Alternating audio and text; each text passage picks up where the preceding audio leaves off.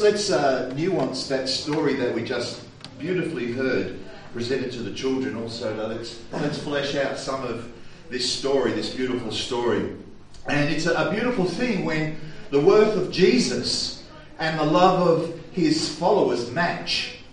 When the value of his perfection and the intensity of our affection correspond.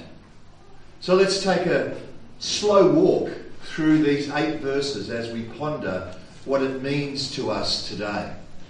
And so we see from the previous chapter Jesus' worth in resurrecting power.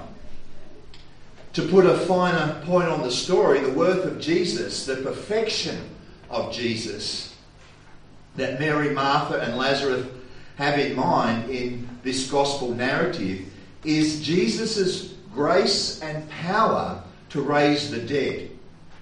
In the previous chapter, John 11:25-26, Jesus said to Martha, "I am the resurrection and the life. Those who believe in me, even though they die, will live. And everyone who lives and believes in me will never die." Do you believe this? And there are affections of wonder, affections and gratitude and ecstasy that match this resurrection power, especially when you see your dead brother come walking out the grave. And Jesus wants to make sure that in 6 days, at another grave, his own grave, that his friends don't lose their sense of wonder and joy. That he indeed is that resurrection and the life that he spoke about. And this is the sense of wonder and joy he wants his friends to keep, even on the day of his burial. So we can see this is no ordinary meal. Verse 2 says, There they gave a dinner for him. So in other words, this is a celebration of the resurrection of Lazarus. They gave him a dinner. This is a thank you dinner to Jesus for the raising of Lazarus from the dead. This is not an ordinary evening meal among friends. Its focus is on Jesus and his amazing power in raising Lazarus from the dead. And Lazarus is right there reclining at the table as exhibit A of the wonder of all of this. Martha served, and Lazarus was one of those at the table with him. Now, I get the sense that this dinner was or had been planned specifically to honour Jesus and thank him for the overwhelming miracle of the life of Lazarus. Now, Martha is in her usual place organising the meal and making sure it's served well. And Mary is about to express her heart to Jesus in a very, very, very lavish way. And Lazarus is quietly watching Jesus, the one who gave life to him. So verse 3 illustrates the scene of their gratitude. It's at the dinner to honour and thank Jesus for the gift of life. And Mary will now make her presentation.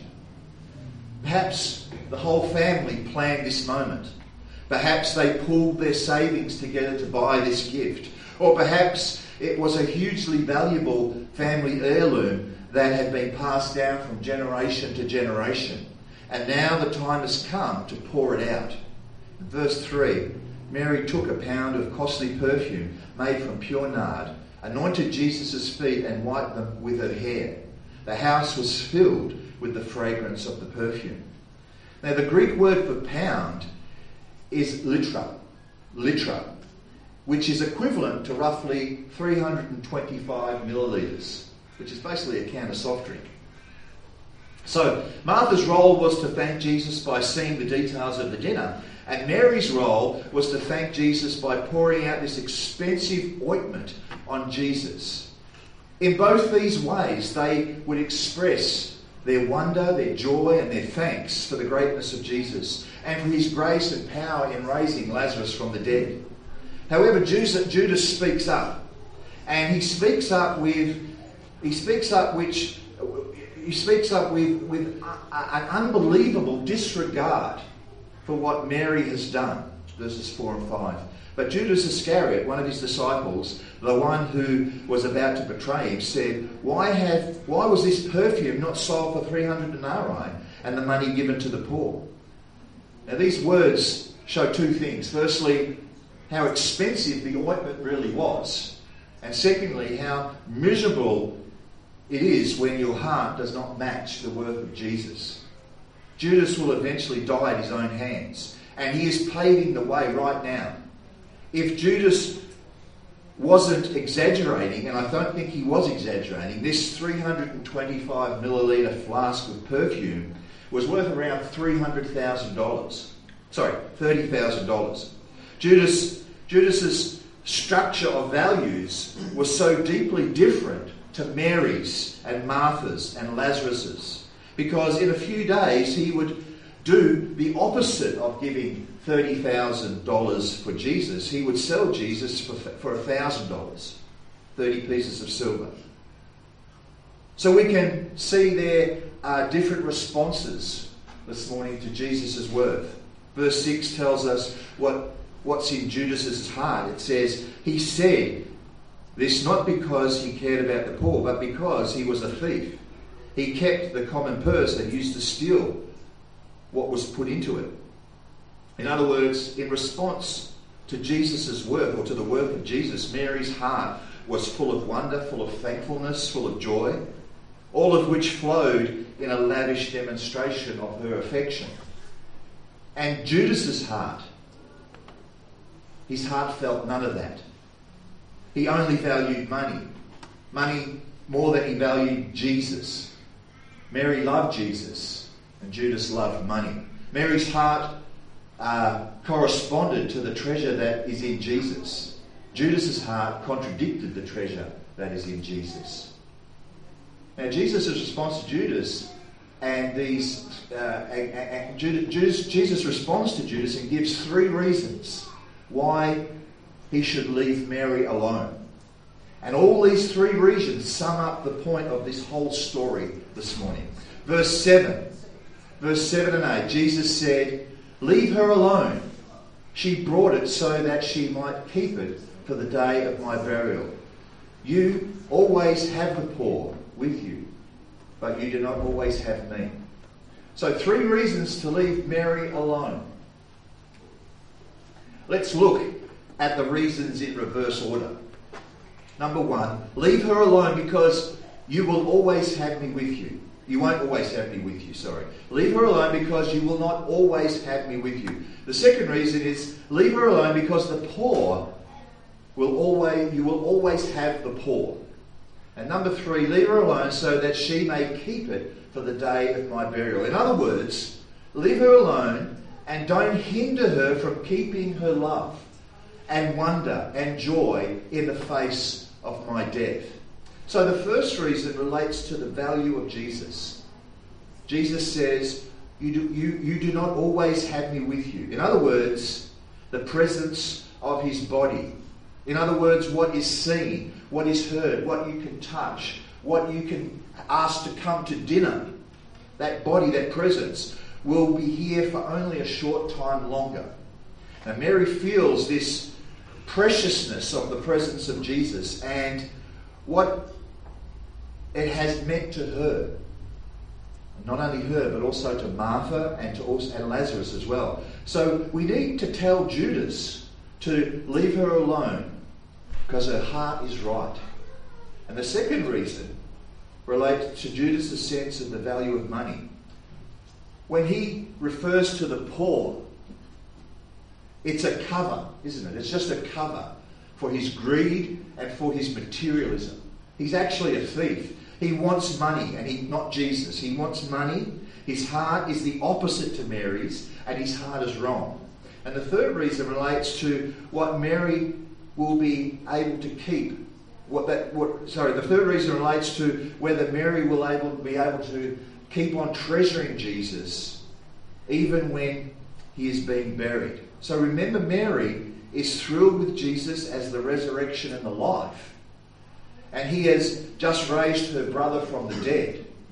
Jesus has life within him, and he shares it with those that he trusts as his friends, those who trust in him and those who are his friends. And Mary is feeling this, and she is showing this very trust and this joy in a lavish way.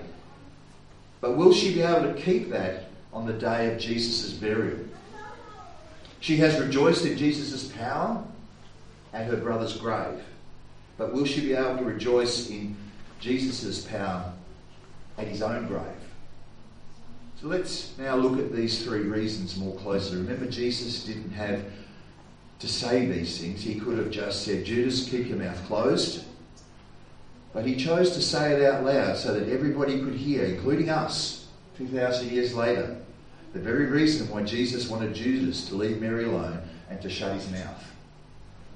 And when we start to ponder on each of these three reasons for Judas to leave her alone, lights will start to go on in our own hearts and our own minds over this text. So, firstly, you do not always have me with you. Now, Judas typically is not born of God. He's not born of God. Judas is not born of God, and therefore cannot see the most obvious thing in the world. And that is to know, to see, to hear, to touch, and to fellowship with Jesus is infinitely valuable. John 1:14 says, the Word was made flesh and is dwelling amongst us in full of grace and truth. And so the season of the presence of God in fragile human flesh is almost over. It will be over in 6 days. We know that because it tells us in our text. Jesus is not staying. Mary has seen the glory. Mary has tasted the grace. Mary has glimpsed the truth. And Mary's heart has been formed by this experience. And she has reached for the most lavish thing that she could find to express her overwhelming heart. Her heart matches Jesus' worth. And we need to look at how lavish this display of love is this morning. It's a year's wages gone in just a moment of lavish affection. Think what Mary could have bought with this. But her brother is alive. Her brother Lazarus is alive. And Jesus is the one who raised him. And Jesus is the reason it's worth living. He is the resurrection and the life. There is no measure of value for Jesus. There is no qualifying of his worth. There is no way to calculate the cost of love. Jesus is unspeakably wonderful, and Mary is unspeakably affectionate. And look at Jesus' feet. She pours this lavish love on his feet. His dirty, smelly, human feet. Why? Because the least of Jesus is worthy of the best of us. The least of Jesus is worthy of the best of us. The lowest part of Jesus is infinitely more precious than humanity's greatest and highest gift. And look at what she does with her hair. She anointed his feet, anointed the feet of Jesus, and wiped his feet with her hair. So why didn't she use a clean soft towel? Come on, men, why didn't she use a clean soft towel? Men would know this. Some of you have been married for a long time. What's the one thing young women fuss over the most? Their hair, isn't it? Their hair. I've been married for a long time. And I know how much my wife spends at the hairdressers. And so do you. Rob's laughing. You know, don't you, Rob? Huh? Look at Emily's mouth. Look. Their hair. Mary's hair was the most beautiful and the cleanest thing she had. She could not honour Jesus' worth and beauty by using some old rag on his feet. So she used the most beautiful and cleanest thing she had, her hair. The end of verse 3 says the house was filled with the fragrance of the perfume. So, my friends, heartfelt worship of King Jesus is never merely private. It's never private. One way or another, it's always going to spill over onto others. the lavish, heartfelt, sacrificial display of affection was for Jesus, but everybody was blessed, even Judas. Jesus says, "Leave her alone, Judas. I am only here for a few days. Unless you wake up to my worth, you will die and will never see me again." And that's the first reason Judas should have left her alone. The second reason Jesus says to leave her alone is, you will always have the poor with you. And what Jesus is saying is this: Judas, let me start to give you the benefit of the doubt. If you really care about the poor, as indeed you should, and as I do, you now have the rest of your life to serve them with all your heart and with all your might. And nothing she has done can stop you from serving the poor. But in fact, if you had eyes to see what she had done, here it would help you. But Judas, I know you. You don't love the poor. You don't even love me. You love money. And in 5 days you will sell me for 30 pieces of silver. Listen to the words of the Apostle Paul in 1 Timothy chapter 6, verse 7 to 10. "For we brought nothing into this world, so that we can take nothing out of it. But if we have food and clothing, we will be content with these. But those who want to be rich fall into temptation and are trapped by many senseless and harmful desires that plunge people into ruin and destruction. For the love of money is the root of all kinds of evil. And in their eagerness to be rich, some have wandered away from the faith and pierced themselves with many pains." Jesus is telling Judas, and he is telling us, the love of money, the desire to be rich, is suicidal. It blinds you to the worth of Jesus. Jesus said, "Judas, if you can't see that I am to be desired above all riches, you will die. Your preference for money is a preference for death. No one can serve two masters, for either he will hate one and love the other, or he will be devoted to one and despise the other. You cannot serve God and money." We don't have to be rich to be devoted to money or the things that money can buy. Jesus says that it is that mindset this morning, that heart issue, just like Judas, who could not comprehend what Mary is doing. The desire of riches had blinded his eyes, and Jesus said, "Leave her alone." And that's the second reason to leave her alone. And the third and final reason Jesus said to leave her alone is found in verse 7. "Leave her alone so that she may keep it for the day of my burial." And this is a difficult verse, because the clue that holds the most weight is that Jesus seems to imply that the words of Judas could somehow or may infect Mary with his disease. And also his negative words could not only steal her joy, but it could keep something from happening. And so Jesus says, "Back off, Judas, leave her alone. Keep your disease to yourself and let Mary get on with what she's doing.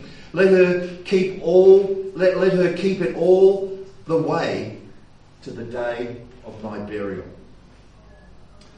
We can see that the perfume has been poured out. So we know that's not what she needed to keep. We know that. The perfume's now been poured out. The perfume has been used in an act of worship. So that's not what she needs to keep. Jesus wants her to keep her thrill. Jesus wants her to keep her gratitude, her amazement, her wonder, her love. And specifically, her amazement and wonder and her love for him as the resurrection and the life. So, be quiet, Judas, because it's your kind of mindset that would stand at my graveside and say, "So much for that Messiah. So much for that way to succeed. So much for that way to get rich." So be quiet, Judas, and let her keep it for the day of my burial.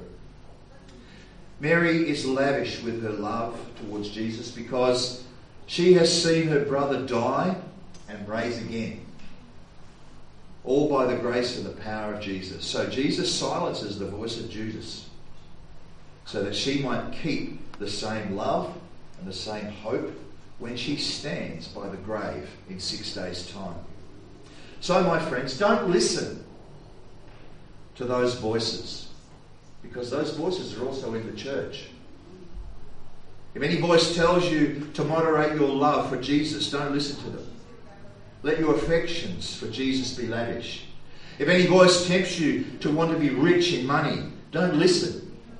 Jesus is your riches, and all that money can buy can't compare to him this morning. If any voice tells you that his death is anything less than the triumph over sin and death, don't listen. He is the resurrection and the life.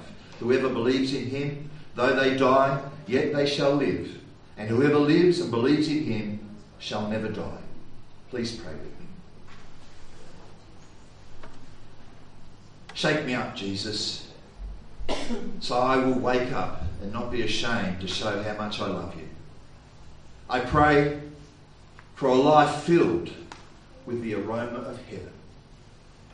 Amen.